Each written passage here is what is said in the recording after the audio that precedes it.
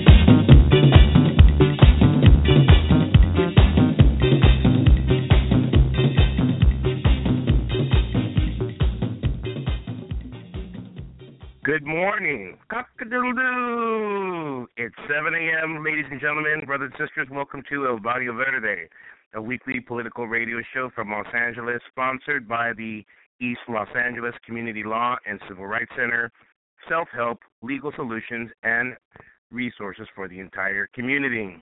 Good morning. This is Carlos Montenegro, and bienvenidos to the neighborhood. This show is being broadcasted live today from East Los Angeles in the Spanglish language to all of our hermanos and hermanas in all 50 United States. Well, it's Friday, Viernes. Thank God it's Friday. And today we're going to continue our talk, part two of police misconduct and the blue wall of silence. Today we're going to talk about the challenges of creating a civilian police review board in Los Angeles. And then we're going to talk about my free PDF book available to any of our listeners called the Free Carlos Montenegro Free Guide to Reporting Police Misconduct and Police Abuse.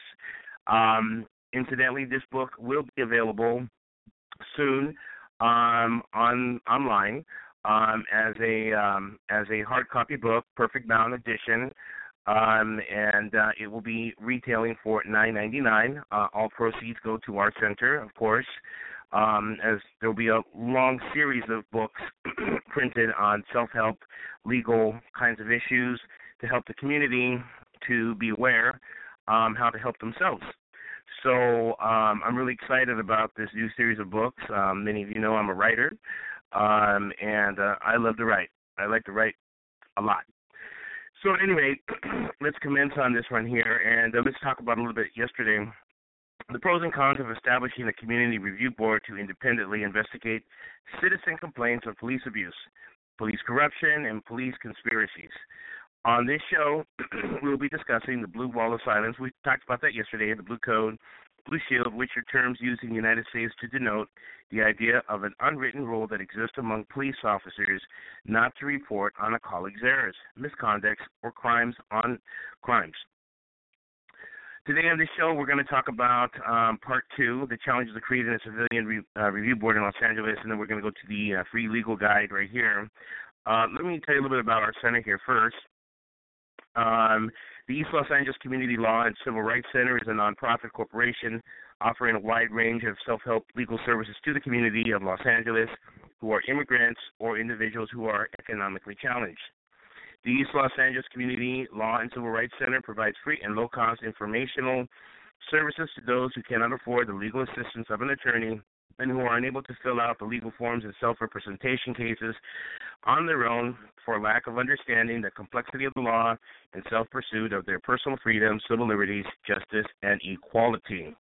The East Los Angeles Community Law and Civil Rights Center is located at 4765 Whittier Boulevard, Los Angeles, California, 90022.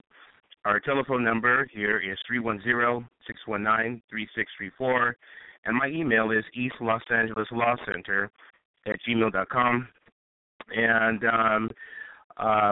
that's our center right there. If you want to receive the free informational guide, then just email me at the East Los Angeles Law Center at gmail.com, or otherwise, we will be posting where you can go online and directly download a copy of this book, of this new book series that are coming out that follow each one of our shows. Very interesting books, lots of self-help inside of there for everybody, interesting topics that need to be discussed and information for people. So at any rate, let's get on with this show here today.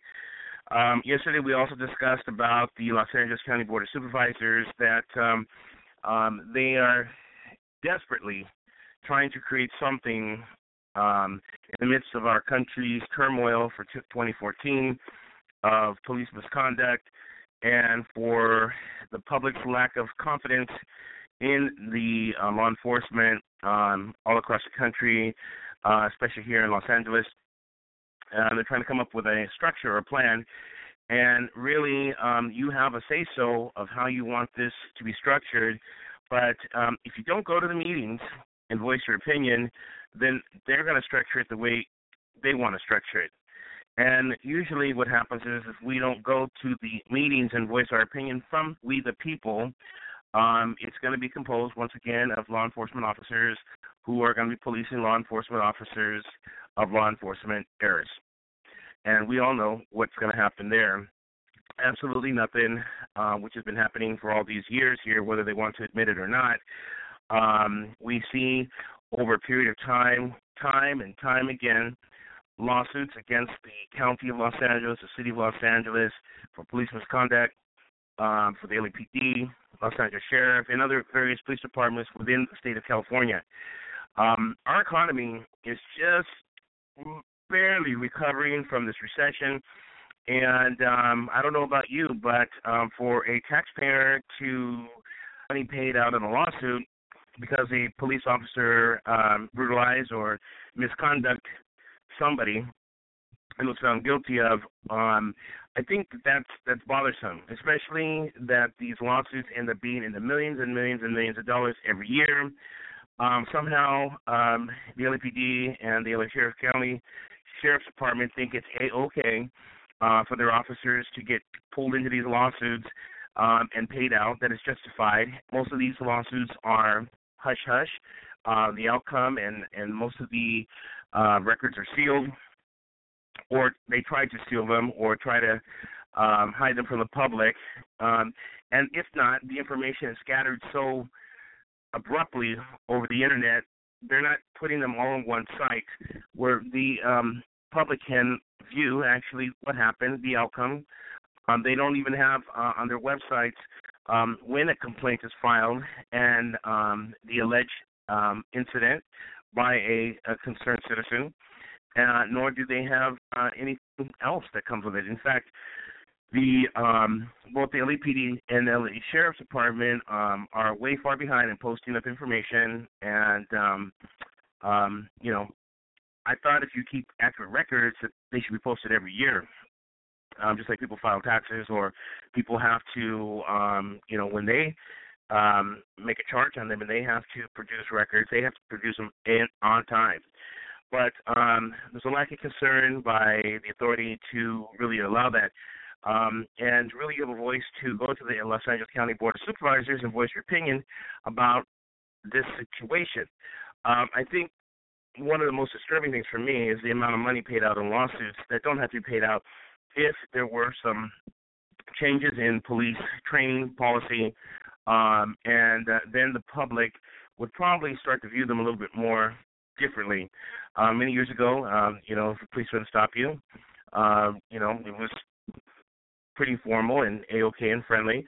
Now, when they stop you, you're not sure if you're going to down or if you're going to get beat up or conspired, framed up, whatever the case might be. We've all heard the stories, and for the chief of police and for the head sheriff to say that that's only selective or isolated incidents, we all know from the amount of data that we can take a look at that that's a bunch of BS, and really let's just call it what it is, and let's get down to the nitty-gritty and start changing things here so that we can all live in harmony. Let's talk about this LA County Board of Supervisors meeting. If you want to go to the meetings, the regular meetings of the Board of Supervisors are held every Tuesday at 9:30 a.m. in the Board's hearing room located at 500 West Temple Street, room 381B, Kenneth Hahn Hall of Administration in Los Angeles. The regular meeting of the Board, held on the fourth Tuesday of each month, is primarily for the purpose of conducting legally required public hearings on zoning matters, fee increases, special district proceedings, property transactions, etc. On Tuesdays following a Monday holiday, and meetings begin at 1 p.m. And if you pass go and collect $200, eeny, meeny, miny, mo. That sounds pretty complicated there. But anyways, ladies and gentlemen, their regular board meeting meets on Tuesdays at 9:30 a.m. I myself will be present starting this month at all the board meetings. It's very important for me personally that the police review board be reflective, fairly for the community, and I invite the public to also join me there at their meetings. You can also change things or start to change things by getting involved in your local community city hall meetings, because a lot of other city cities out there that have your own police departments, and you can also start bringing information to them, to the city council meeting, about starting a civilian police review board in your city. Hopefully, soon we will have something written out, or a structure that we believe is fair. It could have some changes made on it that we can distribute to all the different city organizations, councils, or neighborhood council meeting board members, and to the public, to take to their cities so that they can start a process of civilian review boards. And nothing fanatical, just what it is. All right, today we're going to talk a little bit. We're going to go over 2 articles today, and then we're going to get right into the what my recommendations would be. You don't take my recommendations, but they're just a start. In an article written December 10th, 2014, called "Civilians Will Oversee the LA County Sheriff's Department After All, Public Safety and Justice," Los Angeles Times, written by Cindy Chang and Abby Sewell. Here we go. Faced with a series of scandals that have roiled the Los Angeles County Sheriff's Department, the Board of Supervisors voted Tuesday to create a civilian oversight system to provide greater accountability for the agency. The action is the latest in several moves aimed at restoring public trust in the department, whose officials have faced criminal charges over obstruction of justice and mistreatment of inmates in the sprawling jail system. It also marks the first major shift in policy since 2 new supervisors took office earlier this year. In August, the old board rejected a proposal to create a board of citizens to monitor the Sheriff's Department, questioning the timing and effectiveness of the move. 2 new members, Sheila Crow and Hilda Solis, declared their support for civilian oversight. 2 thumbs up for you 2 ladies, citing not just problems in the Sheriff's Department, but also controversial police killings around the country that have sparked national protests. The article goes on to say, we can't afford to delay any longer, Solis said. Across this country, public trust in the people who are charged with keeping us safe has fallen to an all-time low. The precise powers of the commission will depend to a large extent on the new sheriff, Jim McDonald, who was elected to the job last month after longtime Sheriff Lee Baca resigned in January. The sheriff is an independently elected office, so Sheriff McDonald is not obligated to take direction from the supervisors or their oversight commissions. McDonald takes over the post under an unprecedented degree of scrutiny, including an impending federal consent decree governing mentally ill inmates. Last year, the supervisors appointed a veteran public corruption prosecutor to be the department's inspector general. Many of the commissioner's details, including how many members it will have, the scope of its powers, and its relationship to the new inspector general's office, remain to be worked out. A panel, including the sheriff and other county officials, will issue recommendations within 3 months. So they've already got a head start on us, everybody. So for those community activists out there and for other concerned citizens, it's time to sit down, get a piece of paper, your pen out, and design a structure that, what would you think it should be composed of and how this should be done. The proof is in the pudding. What kind of civilian review board it will be and its powers are, how it's appointed, remains to be seen. It has the potential to be a good thing, said Merrick Bobb, who, as a county watchdog, issued critical reports about the Sheriff's Department for 22 years. McDonald, who supported the creation of the Civilian Commission, said he will take its suggestions seriously. In his campaign for sheriff, he cast himself as a reformer from outside the department who helped the LAPD emerge from Rampart era. You remember the scandal, and boy, was that scandalous, to say the least. It's kind of a clarion call, he said last week at a Times editorial board meeting. If they're calling out something that's wrong, we have an obligation to fix it. In a statement released Tuesday, McDonald emphasized the need for the commission to be independent. An ideal size would be 7 to 9 members, including several not appointed but county supervisors, he said, the members unpaid and perhaps serving a set number of years. The Inspector General should report to the Citizens Commission, McDonald said. McDonald has cited his experience at the LAPD, working under its police commission, which sets agency policy, plays a major role in hiring the police chief, and reviews use of force incidents. I have long believed that partnerships with our community should be embraced, not feared, he said in this statement.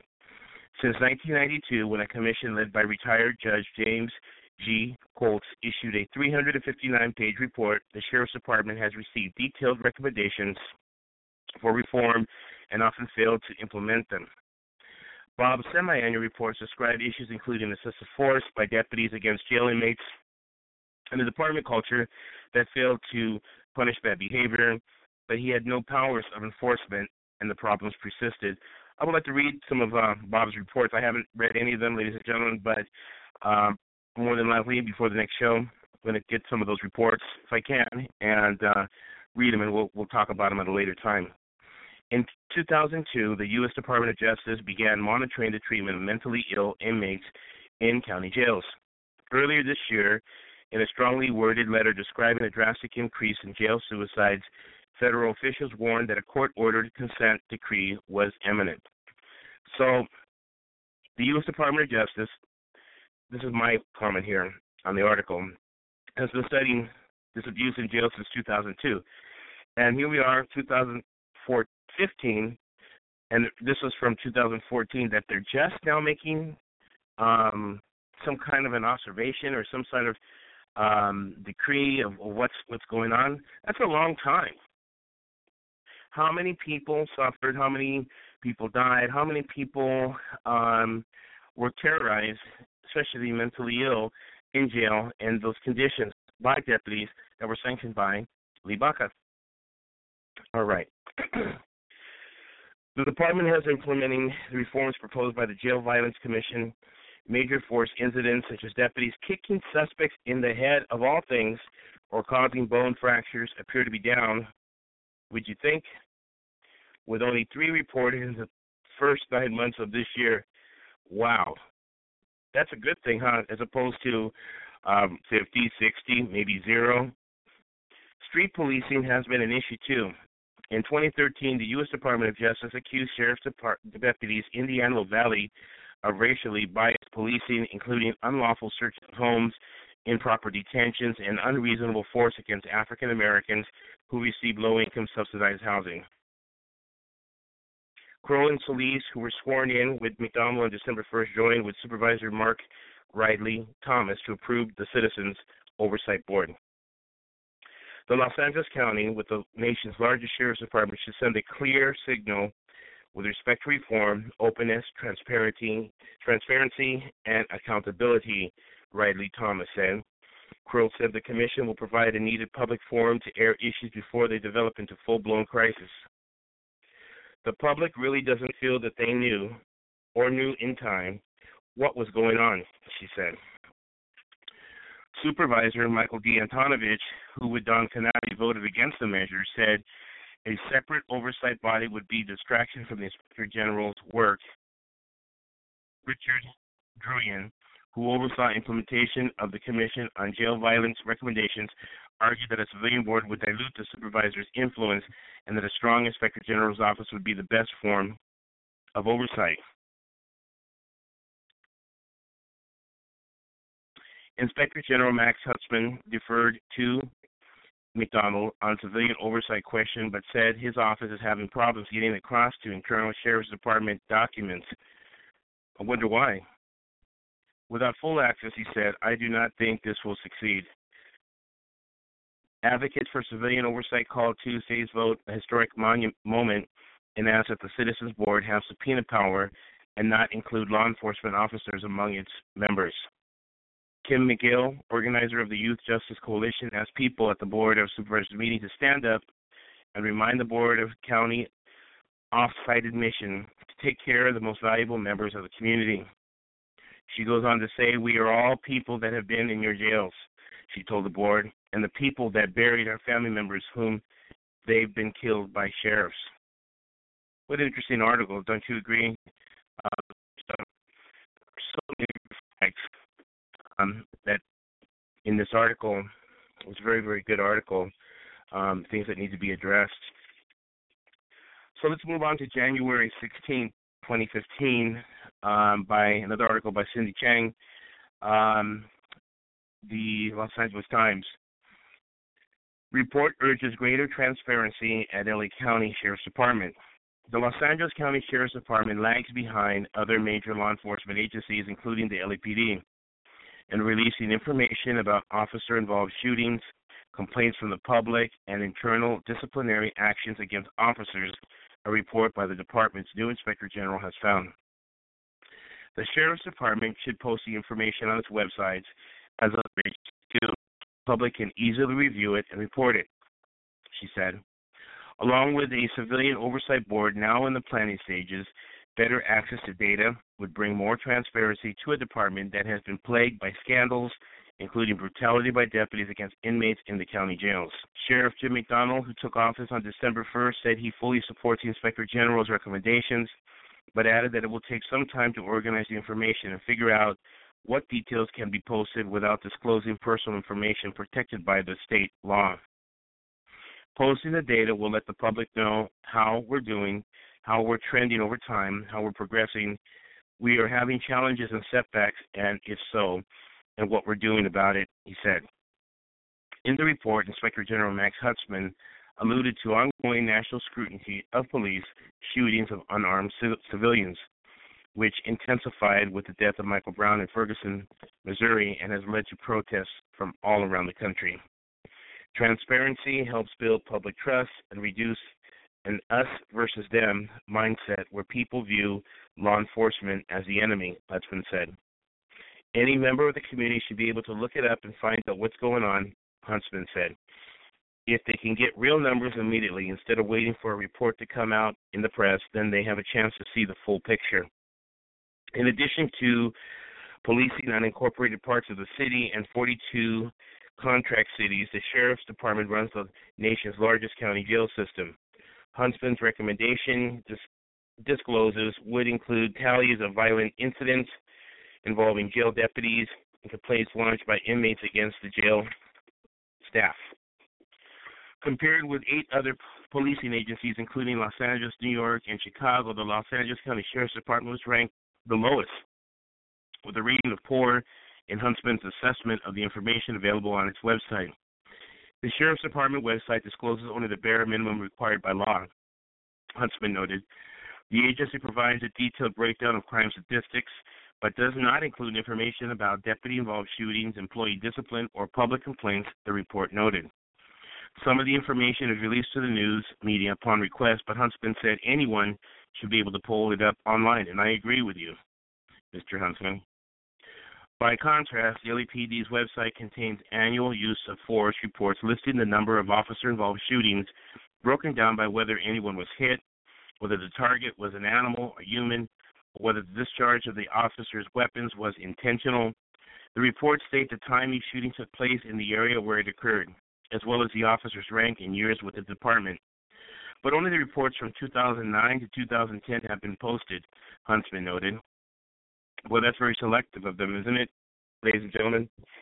The website also contains the Los Angeles Board of Police Commissioners' use of force findings through 2013, which provide detailed narratives of shootings and other major force incidents. Quarterly discipline reports are also posted on the LAPD's website. These include the number of complaints against officers, the types of allegations, and the penalties imposed. Again, information is not up to date, stopping in 2012, Huntsman's report said.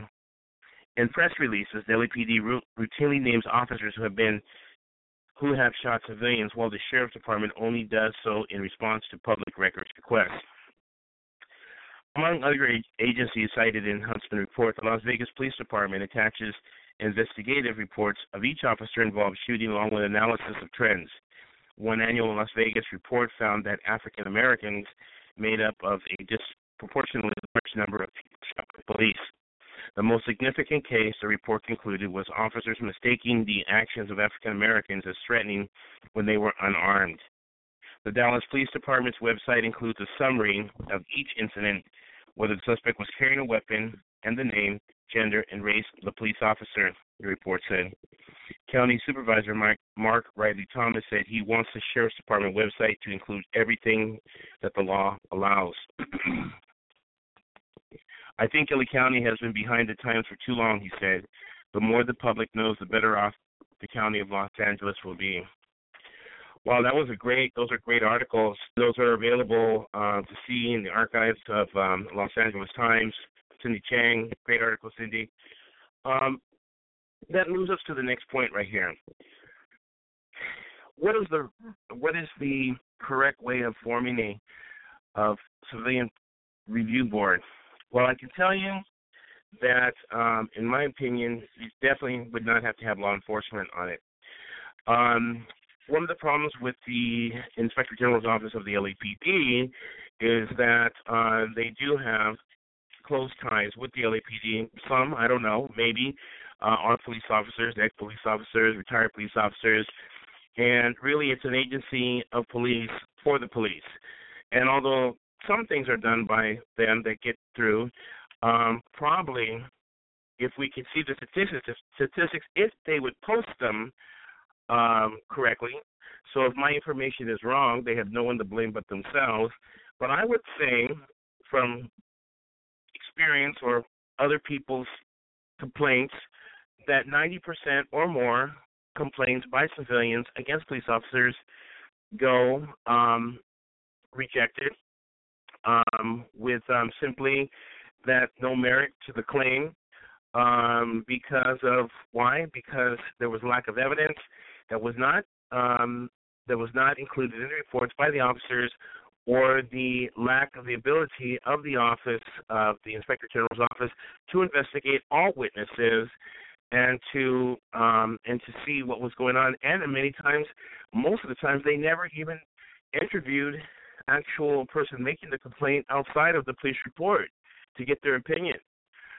These are people that are getting paid hundreds and thousands of dollars a year, these offices, and they can't take the time to actually meet with the people and face-to-face and discuss what happened. Most of the times, we know that the information that we give them, they actually send to the prosecutor's office or to the city attorney's office, so they get a head start of knowing what exactly we're going to say and use as a defense, so they can block it, come up with some, game. So really, in reality, it's really sad that they're doing this to the people, and would rather pay out millions of dollars for lawsuits. This is a system that's broken. It needs to be repaired, okay? And it can be repaired in a very, very good and civil way. So what are the solutions to the problem of creating a real civilian police review board? First of all, my recommendation would be that it be of the community and not of the police. Every member that comes to be one of the people on the review board, they need to take an oath under penalty of perjury to serve on the review board. Members of the civilian board would be elected or chosen for a specific amount of time and be chosen from members' community and not nonprofit organizations. So although in the article we talked about maybe serving for 2 years, that's way far too long. They should be chosen like going to court for a jury or a grand jury, a miniature grand jury from the community.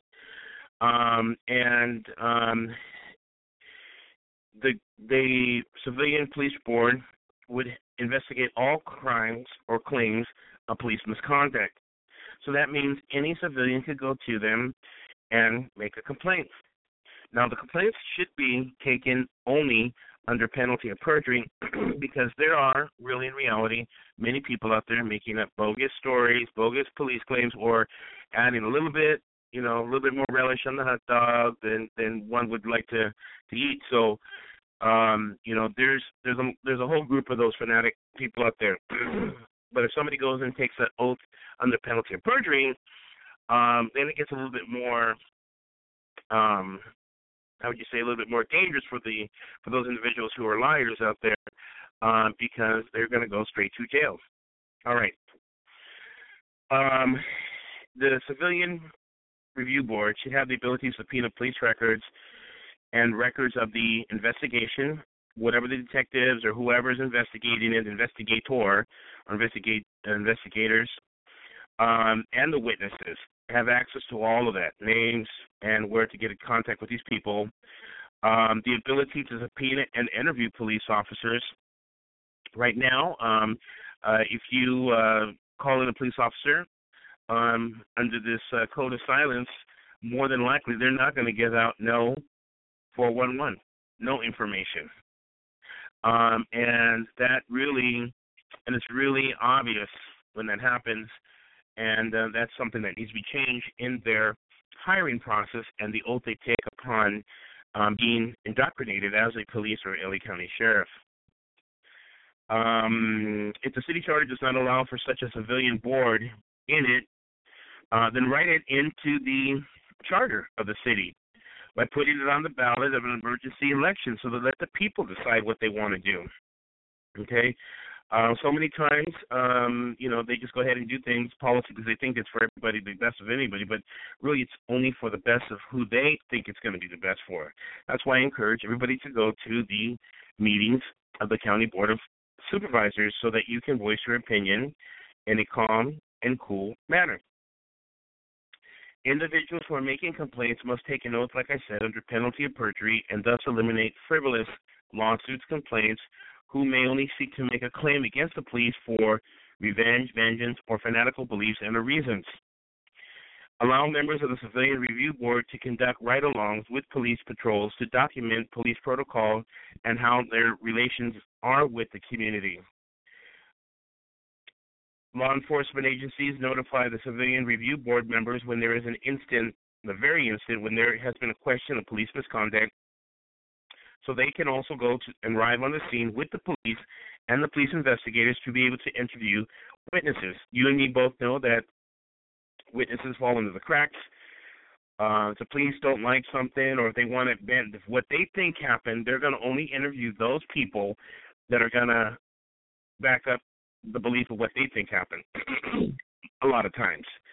And if they say that they don't do that, that's a bunch of BS. We all know that, so I don't have to even go into detail about that. Rampart was one big major scandal, and there's been scandal after scandal since then. I just didn't have time to go over each scandal because there's many of them involving police officers by themselves or in groups, which ended up being big losses for the city, payment to individuals. All new police officers and new sheriff deputies must take an oath at the time of their employment that they will not withhold any information from the investigating agency about any incidents or about fellow officers, the blue wall of silence. And at the conclusion of the investigation, turn the report into the city and law enforcement agencies which govern over the particular law enforcement agency. So in this particular case, it really, in my belief, it's not up to the board to make any recommendations. It's up to the board to only document and now analyze the information, including the witnesses, statements that are conflicting, officer statements, or conflicting with other witnesses. It should be a report that is very, very neutral, not for the people and not for the police. It's just a report. And then it should be up to the governing board, which could be the County Board of Supervisors or the special panel, to review these civilian complaints, and also for the Inspector General's office to take the report and let them determine what they want to do and how they see it. But these reports should also be available to the public to see, so that a transparency will be happen, so the people can understand what is really truly going on. So a lot of times people think, it's a civilian board, they're going to be always against the police. But if it's created in a way that's very, very neutral, All members take an oath on the penalty of perjury. All they're there is to do, all they're there to do is report what they hear from witnesses, all witnesses, go through and question however long it takes, and then come up with a conclusion. No, not come up with a conclusion, but just come up with their statistics, just like mathematics. Just nothing but the facts, everything, even the facts that are not correct, even including the report, facts that don't even make sense or fit into the police story or to the witness's story. It should be a very, very neutral report. I think most people and citizens like to see that, and I think that would be a way for the police to, or for trust again.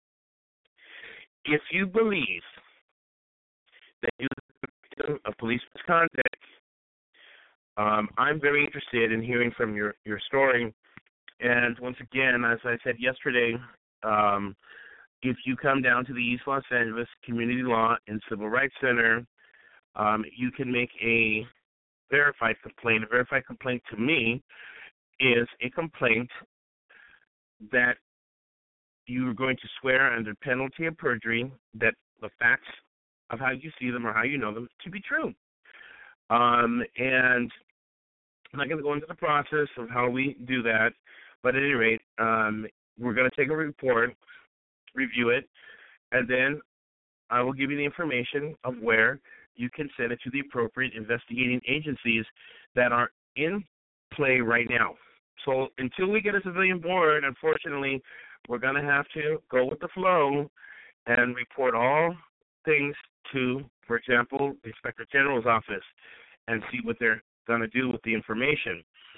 That goes into another area called government tort law or government injury law, and we're going to be discussing that on February 4th, Wednesday, on how to initialize a complaint with the city or government for police misconduct, because you must follow strict guidelines when filing these complaints if you want to get your action eventually heard in regular court, state or federal.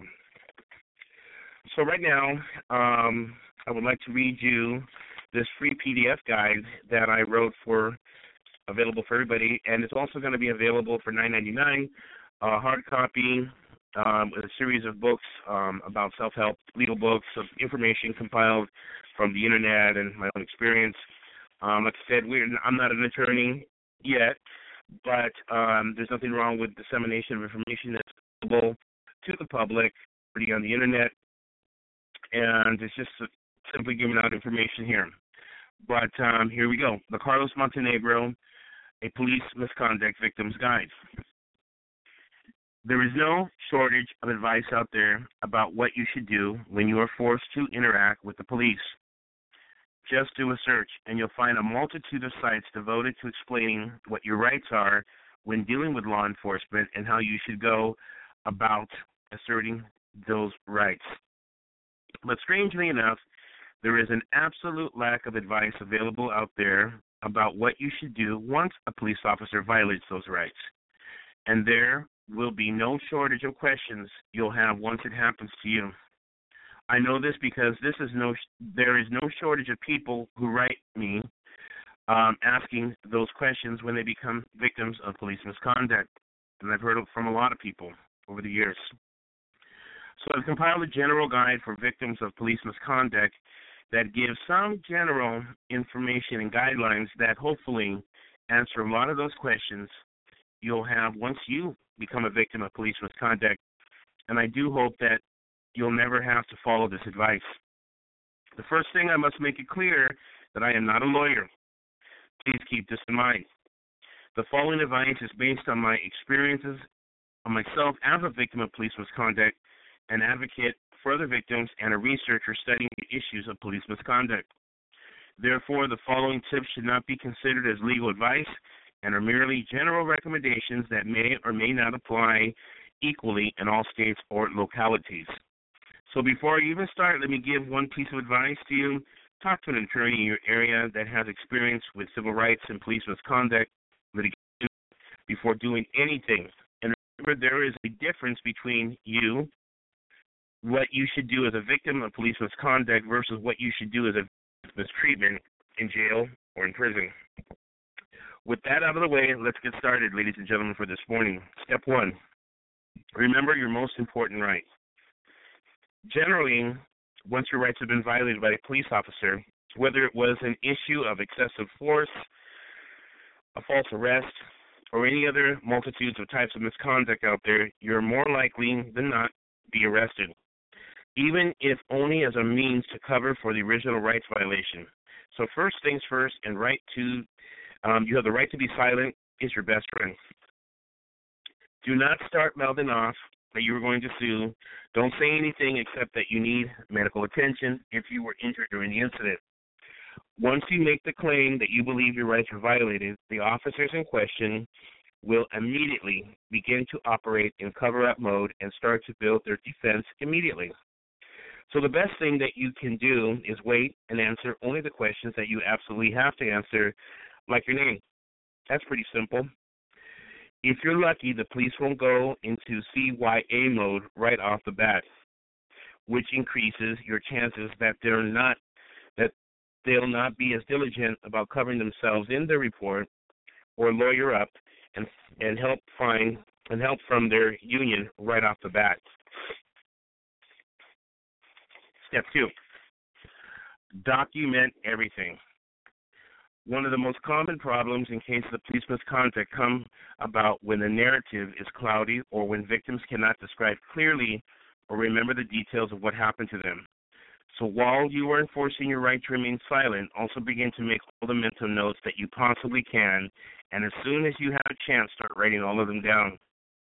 Becoming a victim of police misconduct is a very overwhelming experience, and shock will set you into some point or time in some kind of form. One of the most common symptoms of the sense of shock and or post-traumatic syndrome stress is disorganized thoughts and memory problems. This will be especially pronounced if the incident involves physical violence. So the sooner you start documenting everything, the better. Even if it's all a jumble at first, at least if you have everything noted down, you can organize it later with help. But you can't organize what you don't remember, so document everything ASAP before you forget something important. Some important details to document. Number 1, a precise timeline of events along with your best guess at when each event occurred. Number 2, where each event happened within the timeline. Step 3, who witnessed each event. If you don't know names, then write down descriptions with as much detail as possible. 4, who did it, when did they do it, in front of whom, and what was said. Documentation is important not only for the victim, but for any witness of police misconduct as well. If you see police misconduct, immediately write down exactly what happened as soon as you can before you call anyone. Step 3, take care of you before you take on the system. Before you can even start thinking about a civil lawsuit or filing a complaint, deal with the important stuff first. If you were arrested, get a criminal defense lawyer and start focusing on dealing with the criminal charges. If you were hurt, get medical attention as soon as possible. If you are denied medical care in custody, then the very first place you should visit after your release should be a doctor or hospital. Not only is it important for your own well-being to get that important stuff taken care of, it's also important for any shot you might have at filing a lawsuit at a later time. Again, continue to document everything, like how much that lawyer costs, how much that to take costs, how much calls from jail costs, medical bills, etc. Now, I'm not saying you can start looking for a civil rights lawyer while your criminal case is pending, but defense in place before a civil lawsuit won't do you much good while you're sitting in prison or dead because you didn't get the medical attention that you needed. Step 4, organize your thoughts and build your case.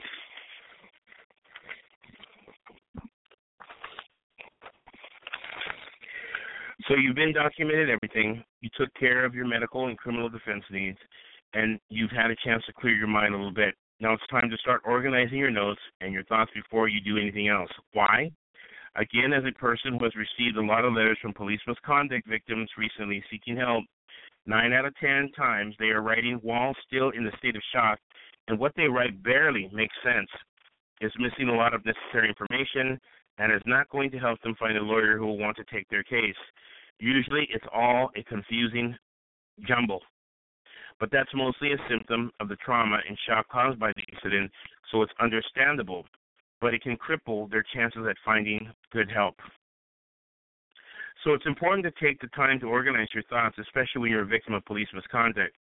Take time to write a more refined summary of important items and details you documented so far, and then use it to craft a letter that you can later use to make your case to a lawyer, because believe it or not, odds are you'll have to work hard to sell your case, especially if you've already gone broke defending yourself against criminal charges and paying medical bills for what happened, and need a lawyer who will take your case without payment up front.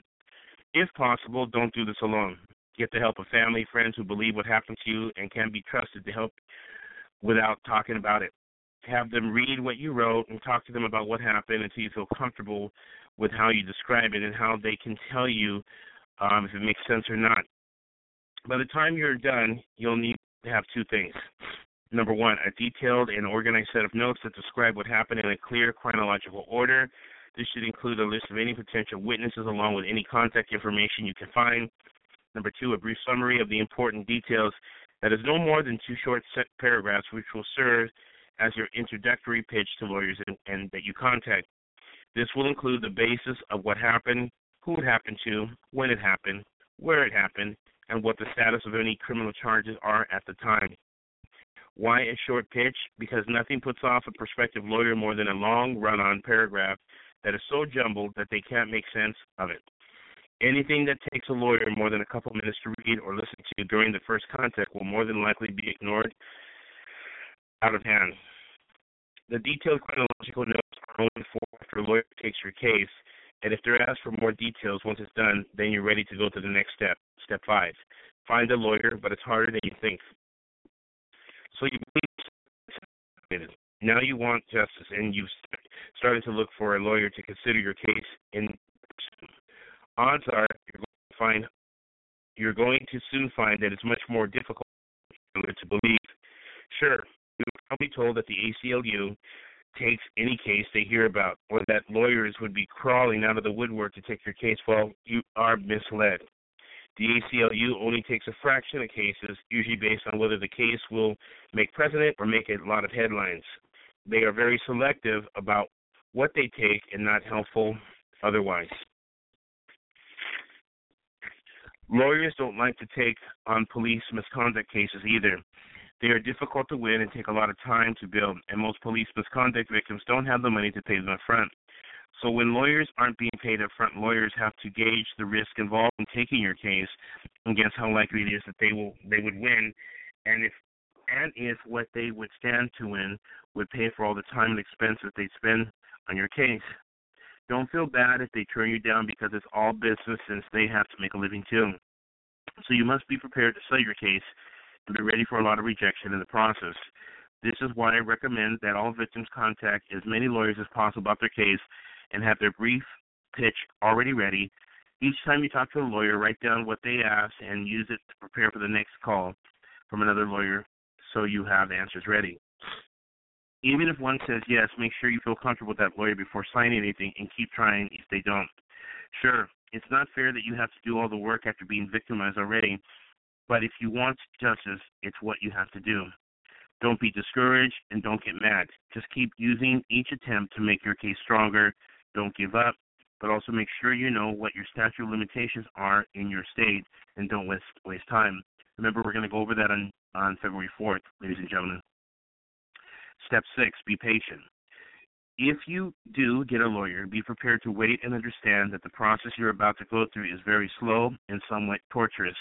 Most cases take years, not months, and some can drag on for over 5 years after appeals. So don't expect the government to call as soon as you file an offer of settlement out of fear. They usually don't, and lately there's been a big push in a lot of cities to fight every single case, and the government doesn't have any problem about victimizing you a second time by dragging you through the mud in the press and in the court.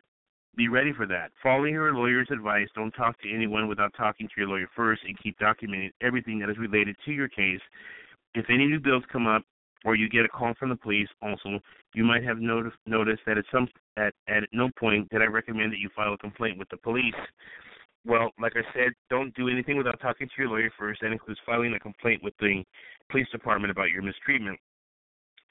In many cases, there's a statute of limitations, which you have to take a look at, and have the pros and cons about filing and at the time, because sometimes if you don't file statute of limitations, your case will be dismissed right from the beginning.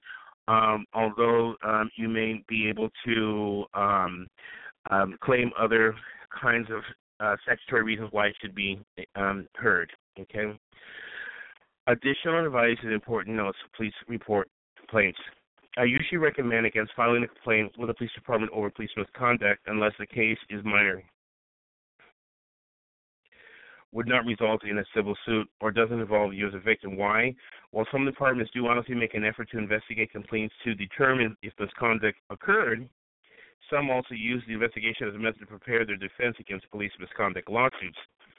When police departments use investigations as a cover-up for building a defense against legal action, it gives them a head start in the civil case you might be planning in the future against them, and sometimes it even lets them start intimidating the witnesses or manipulating facts involving the case to favor their case. You might have to assume the worst and act accordingly.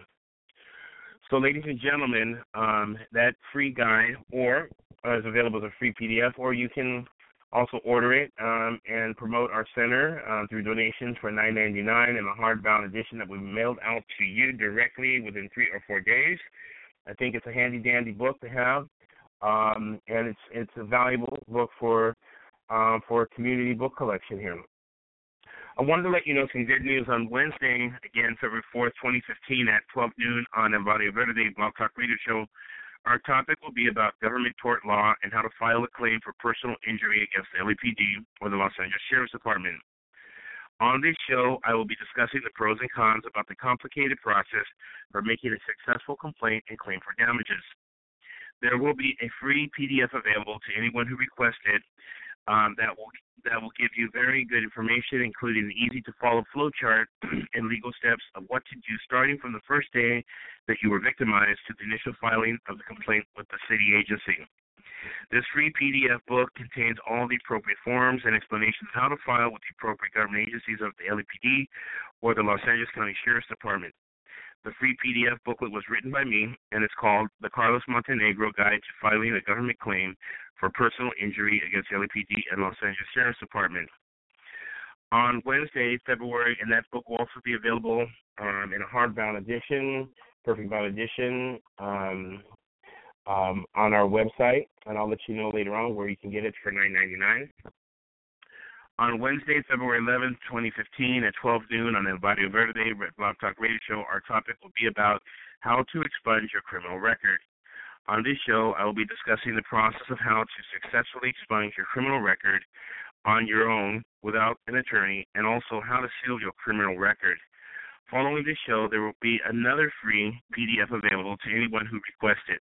The free PDF booklet was written, of course, by me, and it is called The Carlos Montenegro Guide to Expunging Your Criminal Record and How to Seal an Arrest Record in California. Ladies and gentlemen, brothers and sisters, it was great today to speak with you, and I look forward to seeing you next week. Next Wednesday on our show, we're going to be talking about immigration law and the different visas that are available to immigrants and for those that are here.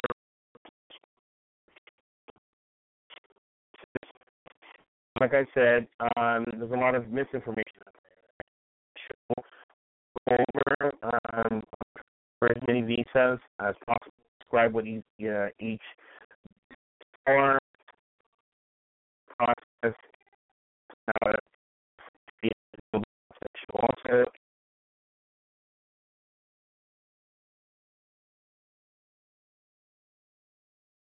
once again, ladies and gentlemen, this is Carlos Montenegro from the East Los Angeles Community Law and Civil Rights Center. It was great to talk with you, and I'll see you next week. God bless and have a great weekend. Thank God it's Viernes.